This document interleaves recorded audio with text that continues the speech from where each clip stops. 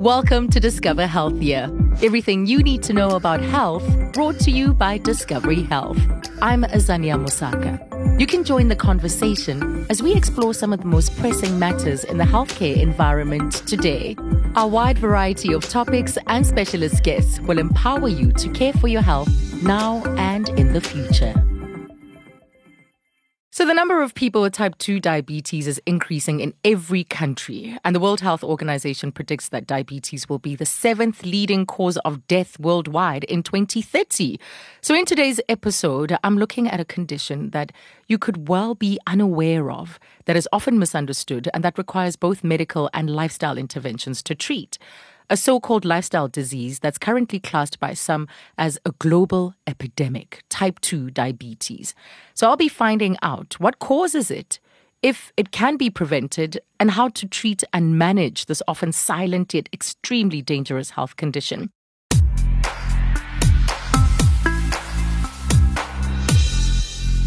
First, we meet a man who for many years was fairly active but battled weight gain and didn't know why sometimes he felt unwell. Tony Calitz is a Discovery Health Medical Scheme and Vitality member who was diagnosed with type 2 diabetes through a routine screening test.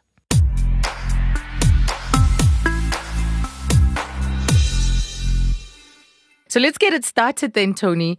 Take me back to 2014. What was your health like? I was about 135 to 137 kilograms. Gee, man, I tell you, I had serious weight problems. And early one morning, Saturday morning, it was very, very hot. I stopped along the beachfront to talk to somebody, and I just felt so dizzy, disorientated. I started getting nauseous. I literally had to collapse against the wall. It didn't look that bad when they were speaking to me, but they gave me a little sweet, and that literally saved my life. I felt like I was going to pass out. I knew I was pre-diabetic, because I was doing these vitality blood tests all the time, and they were always above normal, but not within the high range. By the end of December, when I had my blood tests at the beginning of January, it was 9.4. So I got an appointment with my doctor as soon as she got back from leave. It was exactly on the 6th of February, 2015, when the diagnosis came out that I was type 2 diabetic. She said to me, well, got one other thing to tell you, you've got an underactive thyroid. So I said to her, what does that mean? So she says to me, you won't lose any weight. I now knew with all my exercise why I wasn't losing weight. So it was a combination of the two. So there you are, leading an active life. You're not losing the weight. You're not feeling as well as you think you should be feeling. You've had a blood test. You know that you are pre-diabetic, but it was this one test, this specific test, that made all the difference. Absolutely. What was the importance of that screening? I realized that, thank goodness, I'd had my finger prick test, which I was doing every year. That is so important. It's not going to diagnose you. You can't use it as a diagnosis, but it is a marker. It's an indication. It's a little alarm bell. If that test is normal, you've got a good chance of being okay. If that test is on the high side, go and do the real thing. That's amazing, Tony. But I want you to get into more details about how you changed your lifestyle. So just a little bit more detail about the systematic change. I did a lot more research and looking into what diabetes was. Fortunately, with Discovery, I was given quite a high quality little blood tester, the little finger prick tester.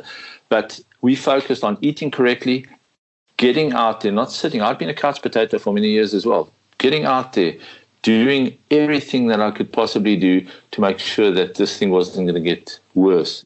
The fact is I've had to make those changes in my life, which meant eating properly, exercise, do my blood test. I check my blood sugar every single morning religiously. It's also been very important for me to recognize the symptoms. And it is important for everybody, whether you're diabetic, whether you've got a heart problem, whether you've got any other chronic problem, know what the symptoms are, know what the telltale signs of problems are, and be prepared for them. Right. No, you seem to have educated yourself. You've armed yourself to the T about what this transformation and what this change means. Talk to me about Discovery or diabetes care and what it's meant in terms of the support it's given you to manage diabetes. Well, firstly, I was very fortunate because when they brought out the diabetes care program, the first thing that they said was you'd have to see a Premier Plus GP. So that, oh my goodness, the one doctor who's helped me, I know she's the GP, she's helped me. Does this mean I have to change? I phoned and I checked, and wow, I was so happy she was on the Premier Plus GP list. So that was great. Discovery makes available so many various tests and monitoring facilities to you if you're on the diabetes care program that you don't normally have if you just on a normal Discovery plan with a saver, because you get extra tests that are part of, they call it a basket of care. What are your numbers now, Tony? Well, this morning it was 4.7. On average, every single day it's under 5. Do you tell people about it, that you live with a chronic disease? I tell people all the time. When I see people who are young and they starting to get this boop, I tell them in a nice way, because I've been there. So, Tony, let's do this because that was one of my questions. I wanted to know from you, what motivates you? What keeps you motivated? Vitality itself is a hell of a motivation. It really is. They're doing a hell of a lot for people to try and learn. I'm not trying to pump them. It's just that for me, these have been the helpful factors. What keeps me motivated is what I don't want to go back to. My two motivating factors is the way that I feel. I feel great. I don't want to go back to that situation. And the other thing is be there for my wife, because if something happens to me, we don't have kids and our family stays quite far from us. If you have a chronic problem, don't try and fight the fight on your own. Go and seek medical advice from a professional. They are the people who will put you on the right track. The second thing is know your numbers. Do those vitality tests. They are so essential. Tony, thank you so much for your passion and sharing your journey with us. The way you've maintained your numbers over the years just shows that successful diabetes management is possible. Next, I speak to the experts.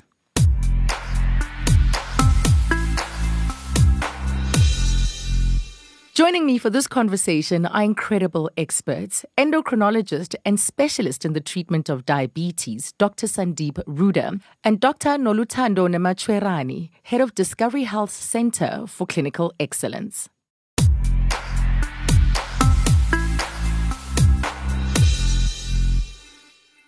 So let's start by understanding what type 2 diabetes is and what are the differences between it and type 1?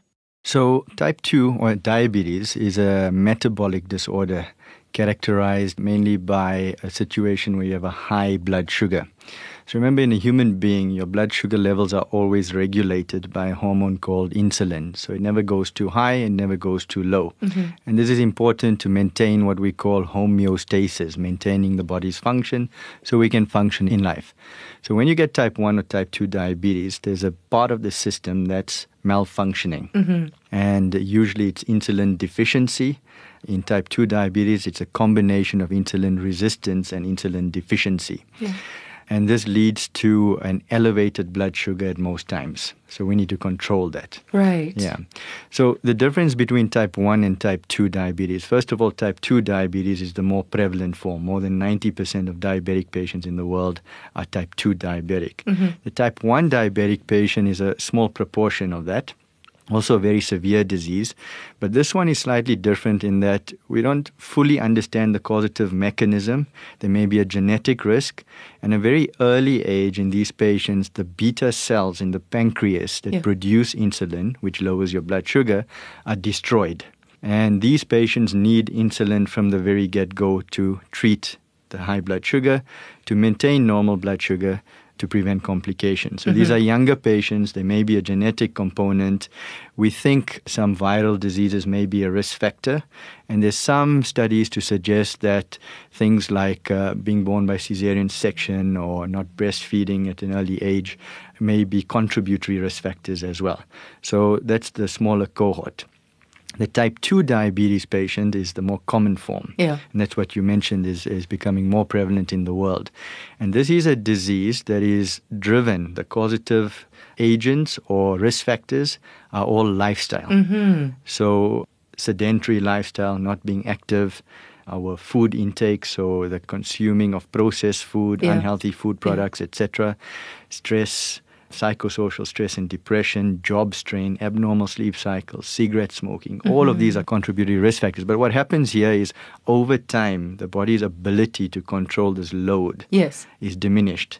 And the pancreatic cells which produce insulin are not destroyed suddenly, but over time. Wow.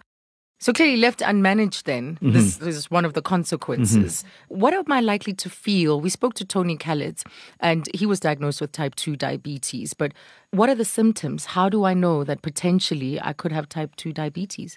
So type 2 diabetes, by the time you're diagnosed with the high blood glucose, you're going to get the symptoms at that stage of high blood glucose, which can involve blurred vision, excessive thirst, passing lots of urine. Patients may feel tired. They may be getting recurrent infections. So very non-specific symptoms, actually. Nothing very specific to say it is diabetes. Yes. So you've got to be alert. But there's this preceding phase before you become diabetic characterized by weight gain over a period of time, especially centrally around the waist. And these patients may also experience fatigue and non-specific symptoms. By the time most type 2 diabetic patients become diabetic with a high blood sugar, they would also have hypertension or high cholesterol associated with it. Right. So this may be a patient who was gradually increasing weight. Doctors maybe mention that they've had a high cholesterol, and then later they find out they're diabetic through a blood test, which confirms you have high blood sugar. Which is then why it's so important for us to know our numbers, so to speak. What should our numbers look like? What is the healthy range? So I think there is recommendations around what you need to be screening for and what test to use, obviously depending on whether you are symptomatic or asymptomatic. So we really do encourage people based on their risk factors to actually do get screened. If you are a person who's asymptomatic and don't have any other risk factors, the recommendation is that if you are over 45, you should get screened. If you are asymptomatic, we would recommend that you go and test your sugar, preferably go fasting, meaning that you have not eaten anything that day, and your glucose test can be done. For patients who have risk factors, the screening can be done at any age. So some of the risk factors obviously look at family history of diabetes, looking at your weight. So if you are overweight with a BMI of over 25 and 23 if you are Asian, looking at patients who already are diagnosed with hypertension, looking at also just the ethnic groups, if you look at colored Indian, Asian populations that are considered to be relatively high risk. I see. Those patients need to be screened because you don't want to wait for symptoms, because by the time you are symptomatic, you would have been living with the condition for quite long. So I think it's important to also just highlight that some of the patients may not have symptoms. So we've addressed the issue of symptoms, but the screening process is really to pick up those patients who are asymptomatic. So you may be sitting for many years going around not knowing that you are diabetic. So can we stay with that point a little bit? Just to be clear, you're saying that in our society, there are people who seemingly are more predisposed. So you said Asian? So there's the race groups. Yes. There is obviously your own presentation in terms of your weight. Genetics. So if you are overweight or obese, so I mean BMI of 25 and above is in the overweight range. If you are obese, it's over 30. So you're already at risk. If you've got a family history of diabetes, or if you were pregnant and you were diagnosed with diabetes, then your chances of being a diabetic post the pregnancy are high. And also if you have delivered a baby who's on the big side, if you've got that nice chubby baby who looks very healthy to you, but there may be a risk. So we usually look at babies who are over the 4 kilograms, where we're saying that baby is relatively on the bigger side. They may look very cute. Yes. But I think for the mother, they must just worry about, some risk of them having diabetes. For us, we believe that early detection is important, and that you can only do by screening because you don't want to wait for symptoms. So with some of the information that you've given, as you said, that it's specific to the individual, and I had a gender question in my head, but now it raises the question about myths around diabetes. What are some of those prevalent myths that people think maybe I'm not overweight, my BMI is within range, therefore I'm not diabetic? Is that a myth? I'm a woman of a particular lifestyle. This is not going to happen to me. Are those common? So I think there are a lot of misperceptions about diabetes, first of all. I think when we use the body mass index as a tool to assess who's high risk and who's not, generally it's very accurate. But you can get the concept of what we call a TOFI, thin on the outside, fat on the inside. Right? And you often see these amongst the more Asian populations where the patients are leaner, the arms and legs are skinny, but they have a little pot belly. So you may weigh them and do their height and work out the BMI, and it's normal, but they carry this visceral fat. So there are certain cutoffs for waist circumference that can be useful in assessing risk. Right. And the higher your waist circumference above a limit, you're at higher risk of diabetes. So that's the one thing. Another thing is especially in areas like South Africa, there's a perception around weight. That if the higher my weight, the more healthy I am, the more well-off I am. And there's an association with perception in terms of HIV. So in a lot of societies in South Africa or communities, patients don't want to be seen to be losing weight. Right. So there's a The fear of being stigma. stigmatized, Yeah, there's yes. a stigma against losing weight. So they may be overweight and at risk of diabetes, but hesitant to lose weight or admit it or address it because of the other stigma. So these are some of the issues we sometimes face, But there are ways beyond BMI of risk stratifying, and that's why you need a clinical assessment with some blood tests, and you make an entire assessment, right? Yes. But the prevalence itself tells you that it needs attention, and screening is important because not only is it increasing in developing countries of the world, as opposed to where it was just Western countries and the developed world, but it's across age groups, both genders, and different ethnicities. And many of these ethnicities are differentially affected. Right. The Pima Indians, the Inuits.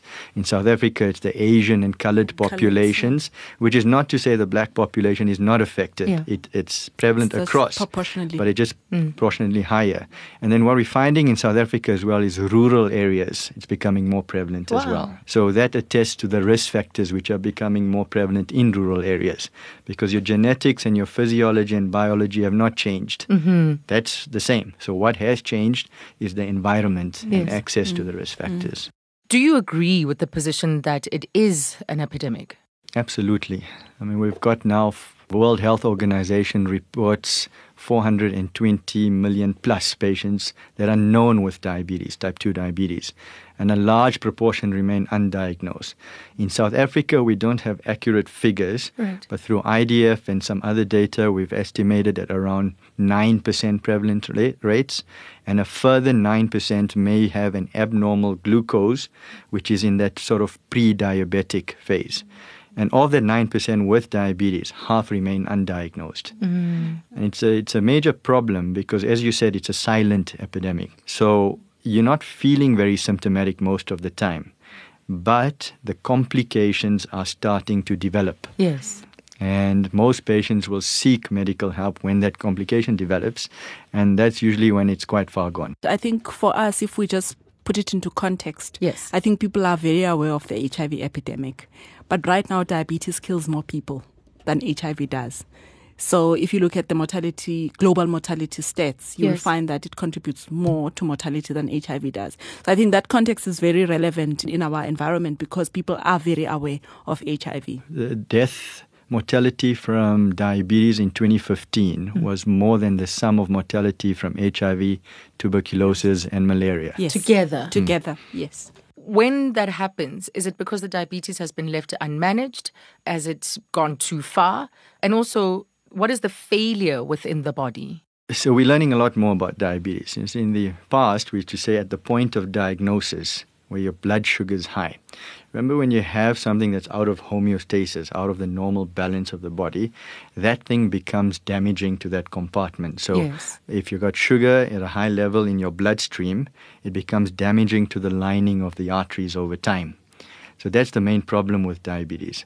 So the complications of uncontrolled diabetes, constant high sugar, it can affect the big arteries of the body and the small arteries. So the big arteries, we call that macrovascular disease. So if you think about the coronary artery, which is a big artery that supplies the heart muscle, if it blocks, that's a heart attack or myocardial infarction. If it's the carotid artery or branch of it to the brain, it's a stroke. And then you can get peripheral vascular disease. So if a big artery going down to the foot blocks, you reduce blood flow to that area, and you can get a gangrene. Then the smaller arteries get affected also. And usually by the time a type 2 diabetic patient is diagnosed, there's already some damage to the smaller arteries, in fact. So this is what we call microvascular disease, a small vessel disease. So those are the vessels in the eyes, leading to what we call retinopathy and eventually blindness. So it's one of the leading causes of blindness in the world. And then you can get the little arteries in the kidneys getting affected. So that can lead to all grades of kidney failure, eventually requiring dialysis, if you're lucky, renal replacement or transplant. And then the little nerves in the foot and other areas of the body, even the nerves that regulate blood pressure, etc., can be affected. So you get what we call neuropathy. You can get burning sensations under the foot, numbness. It's not uncommon to hear of patients not being able to feel anything. They burn themselves. They get sores and ulcers. They can get blood pressure dysregulation. They can get fast pulse rate. They can get what we call diabetic diarrhea or gastro, because the nerves can't control anything. Yes. And those patients are prone to amputations, because through these ulcers they get infections that spread quite rapidly and they require amputations. So these are drastic complications. Do you see how wide my eyes are? Yeah, Because what you've just painted is just Yes. destruction of the body. So it is severe, and that's why I think we're highlighting that, look, type 2 diabetes is a preventable disease. That's the whole point. It's something that can be completely prevented, and all these complications can be prevented. Once you have it, it's a combination of working hard to reduce the burden on the body through lifestyle management and using the appropriate medication. But even there, we have adherence issues. You see, that's the biggest problem in diabetes. Is it reversible? Yes and no. It's a difficult question to answer because we use a very individualized approach with type 2 diabetes. I have, and many of us will attest to it as clinicians, when you get the patients very early, where the blood sugar levels have just begun to rise, there are a few patients where we do aggressive risk factor modification and maybe just one oral therapy, that we get them reversed. And if they maintain the lifestyle, I've had patients in remission for years. Dr. Nolthando, what is Discovery Health doing about this, considering that it is at epidemic levels?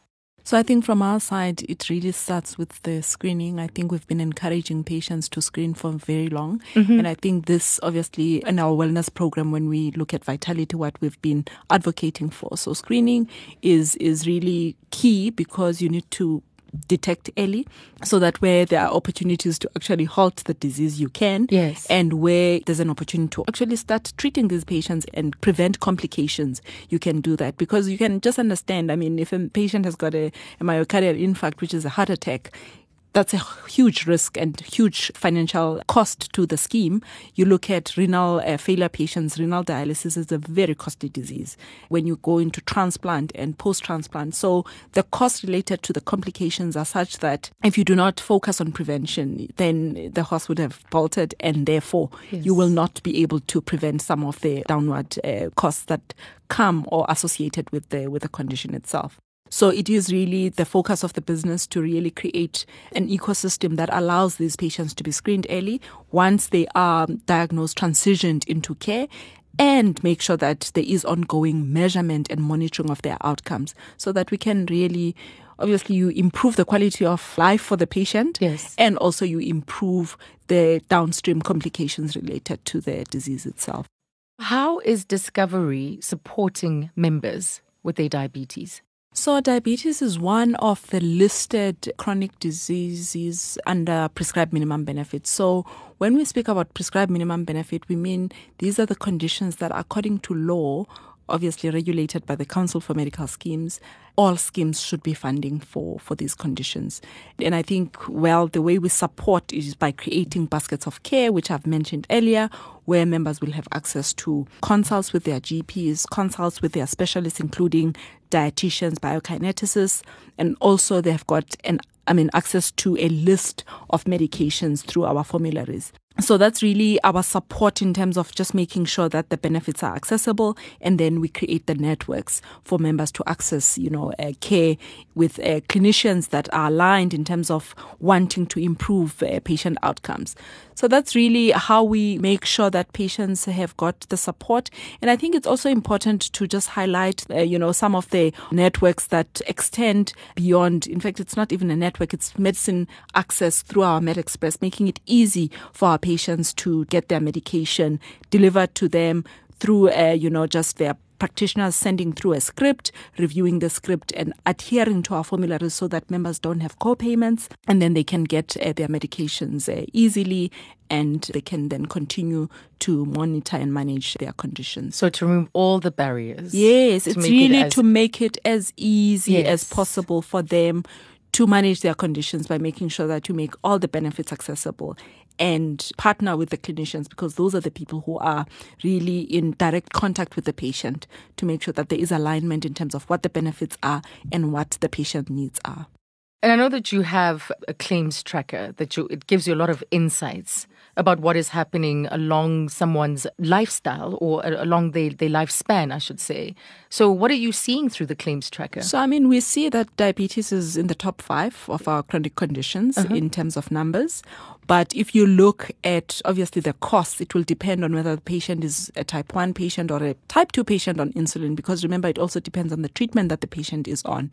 So the more expensive the treatment, it means the more costly it is to manage that particular condition.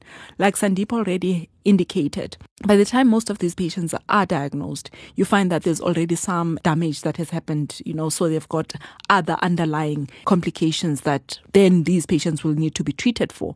So you find that you're not just diabetic, you're diabetic and hypertensive, and you already have had a heart attack, or you are potentially being treated for renal disease.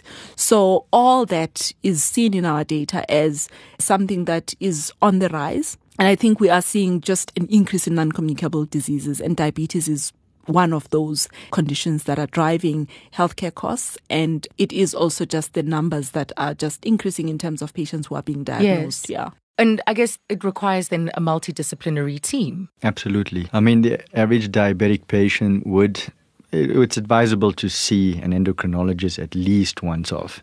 A good general physician or GP will take care of the cardiometabolic chronic treatment. But this patient will need, in the long term, a podiatrist. They've got to see an ophthalmologist at least once a year for screening.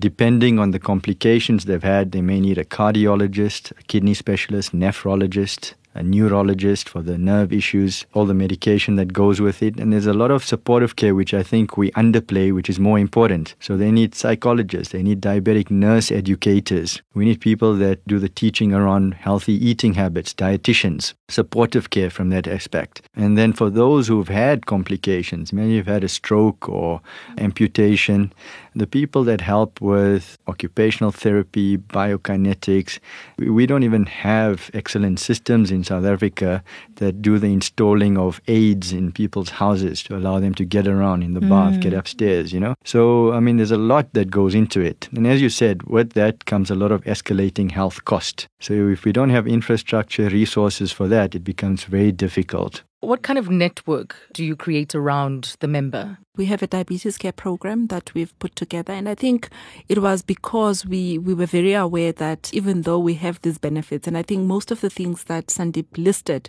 are currently available across all plan types to members, but we also realize that people are just not accessing their benefits.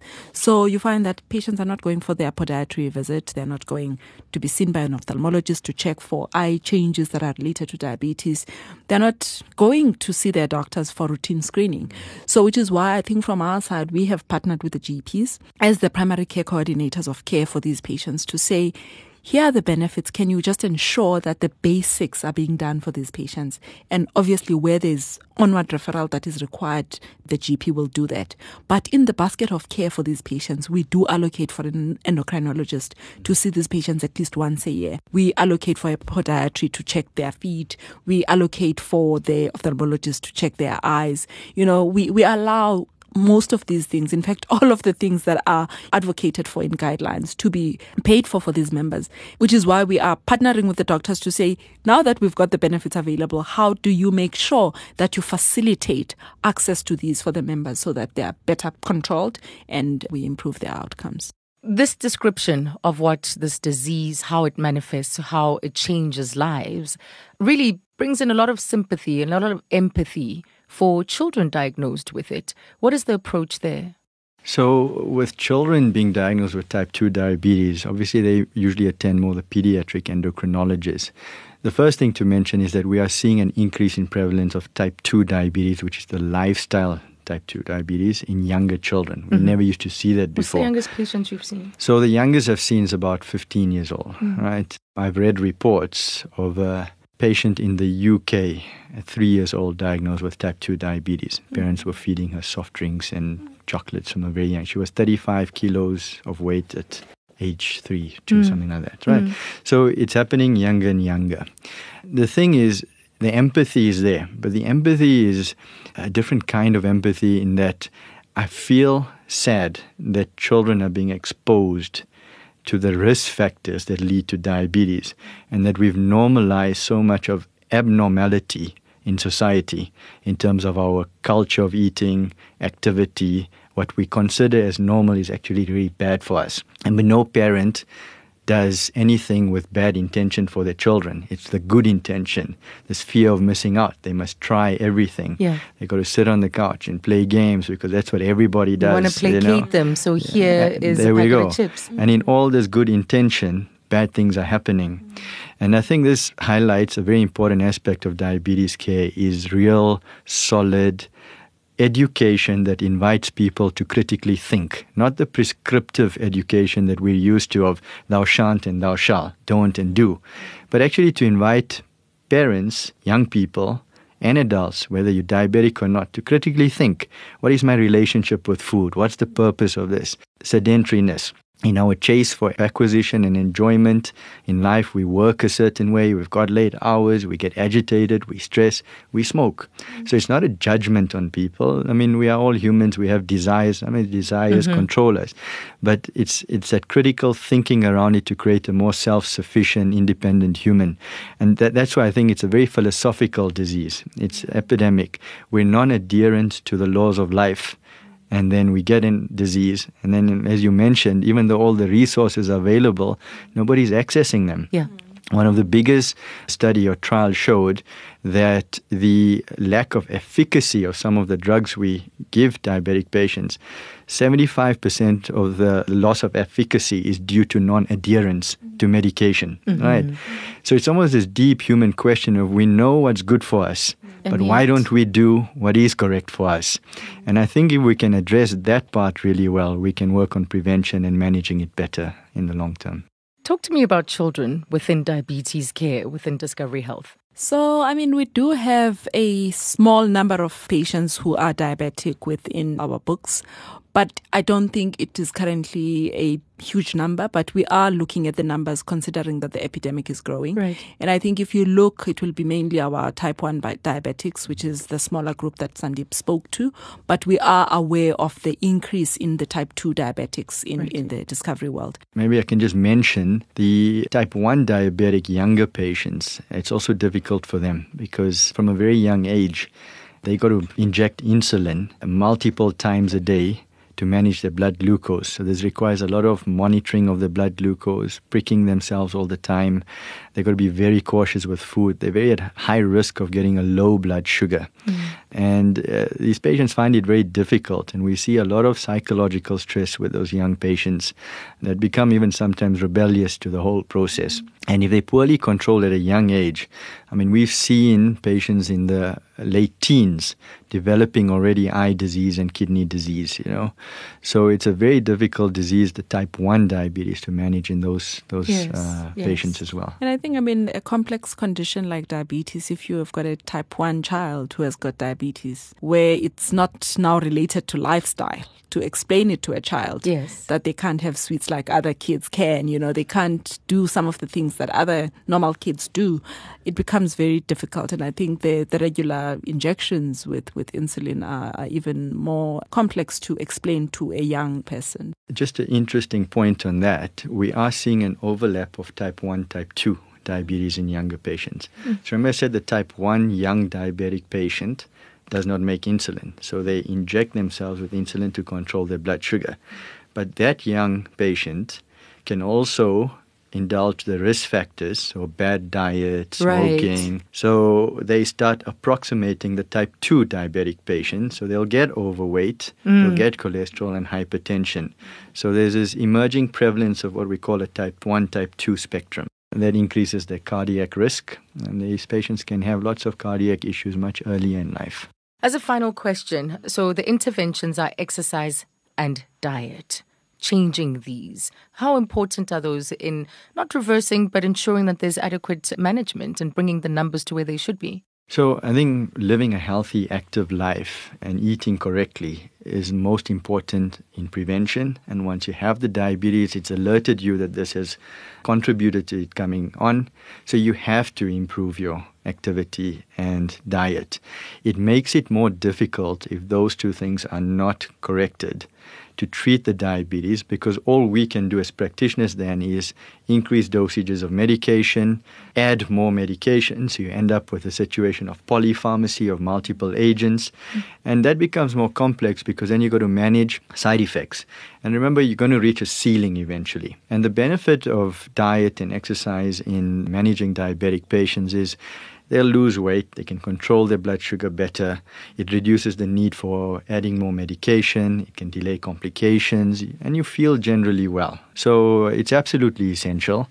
But you see, we're saying it almost like it's an add-on. The question is always, why aren't we already doing that? Right. And this is a deeper question that requires 10 podcasts perhaps. But it's about having an enabling environment, giving people the right information. You look at our advertising billboards, they're always punting. I mean, I always say advertising tries to convince you to buy things you don't need. Junk food will be advertised, alcohol will be advertised. They used to advertise smoking. But where have you ever seen an advertisement on something that's Or good for you? exercise, yes. Yeah, or healthy living or Right. virtuous living. So we live in a misinformed society, and it works both ways. The patient has to try and improve, but then those in charge need to provide enabling environments. Well, thank you so much to both of you. Thank you very much.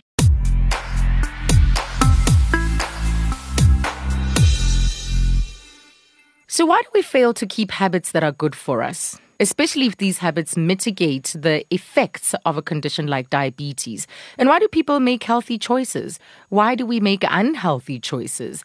There's often a gap between our intention and our behavior. So how do we then close that gap?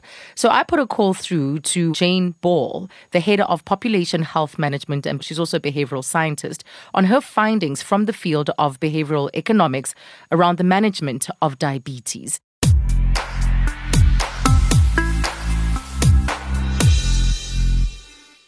Jane, thank you so much for weighing in on our diabetes conversation. But I want to start by understanding why applying behavioral science to issues of public health is useful in disease management and care. Thanks. I think there are often two components. There's the structural component that supports patients to make good choices, but then there's also understanding the behaviors and why we may not follow through on what we should do. And in the healthcare setting, there are many, many different reasons. And if we understand those, we can then start to support patients better, not just structurally through access to certain healthcare services and the funding for those services, but also through the way of helping them make the right choices and then follow through on those choices. So I guess it really does add meat to this notion that prevention is better than cure. And the way we've been doing things needed to be supported with other disciplines. Certainly. And I think there's a lot that we can learn from behavioral science, and it's been used very effectively in other areas, like, for example, in financial areas around retirement saving and other aspects, like even sort of environmental affairs, have used behavioral science. And I think some of the experiments that they've done in those areas teach us a lot on how people think and behave, and they can be applied in the healthcare sector as well. Right. So how does a medical scheme then deal with the population of people with diabetes? So at the moment, we typically are able to look at people at a screening level. So if they go for a wellness check, a vitality check, then we would be able to see their results, and we would be able to encourage them to visit a general practitioner so that the diagnosis could be confirmed. That's probably one of the first steps, where we might identify that someone is likely to have diabetes.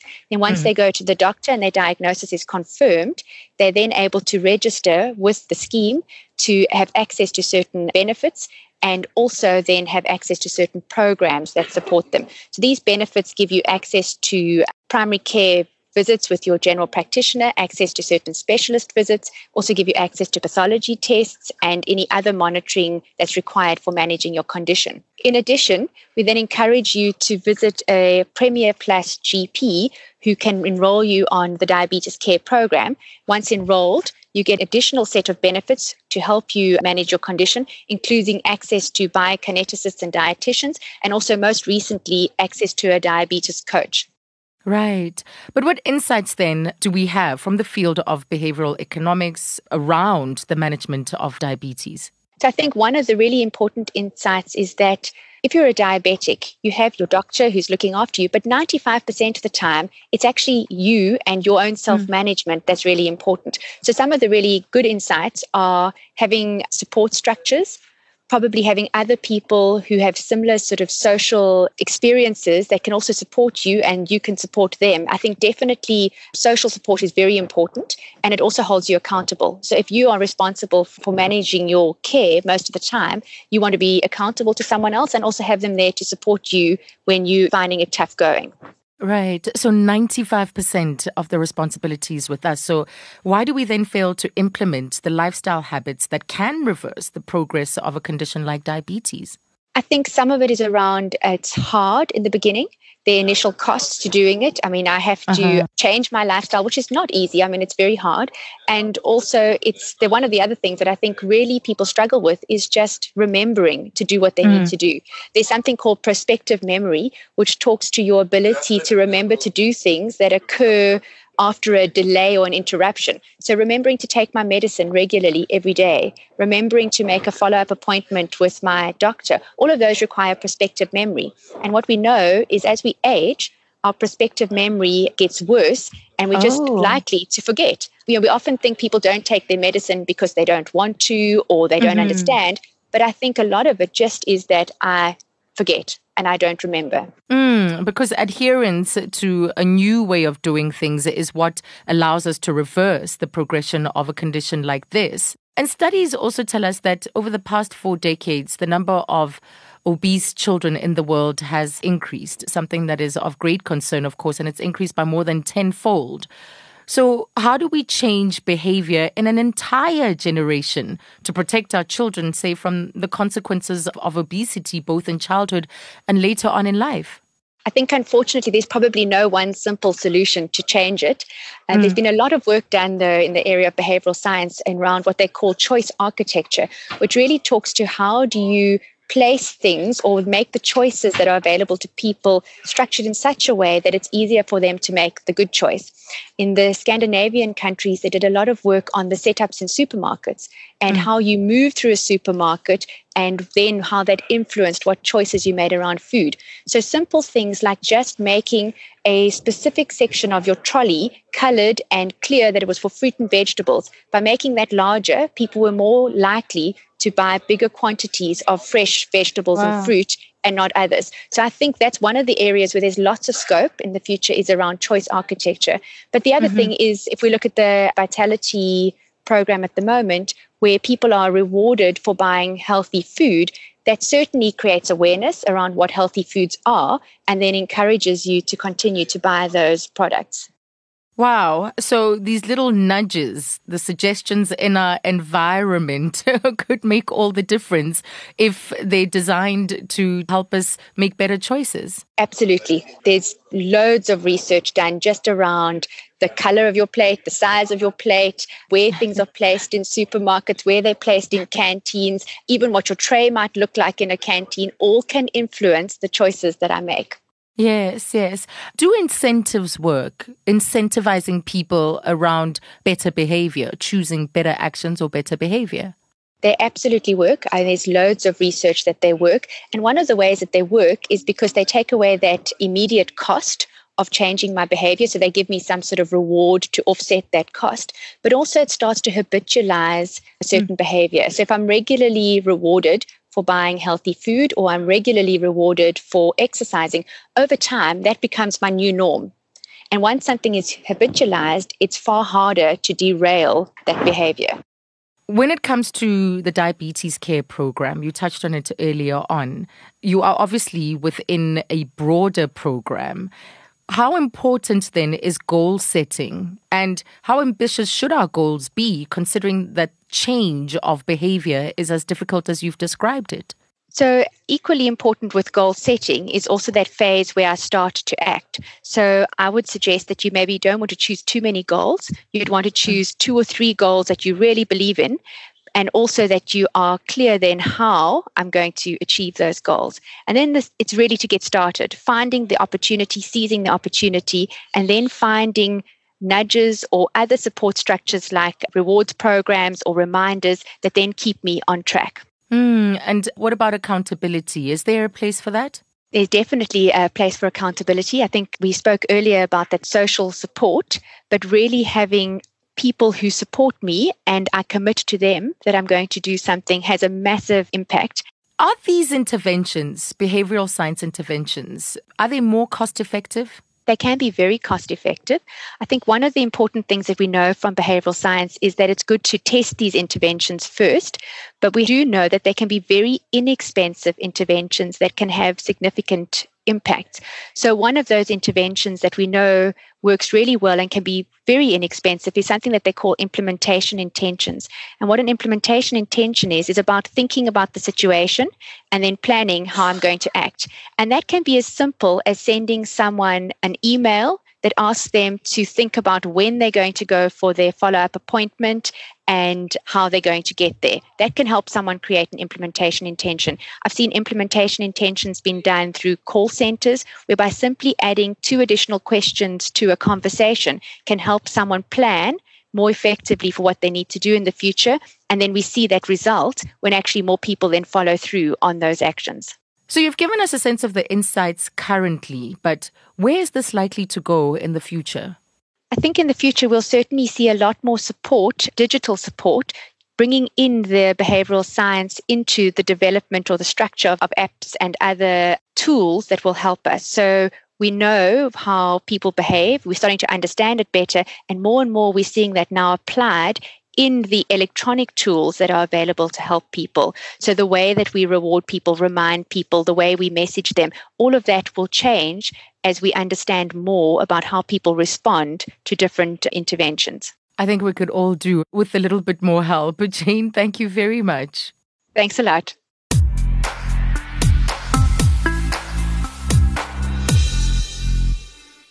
Well, we've heard from the experts, and what's clear is that lifestyle plays a big part in the prevention and management of type 2 diabetes.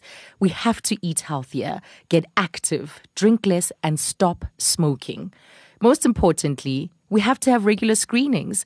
Early diagnosis is key for a healthier you. Thank you for listening to this episode of Discover Healthier, brought to you by Discovery Health.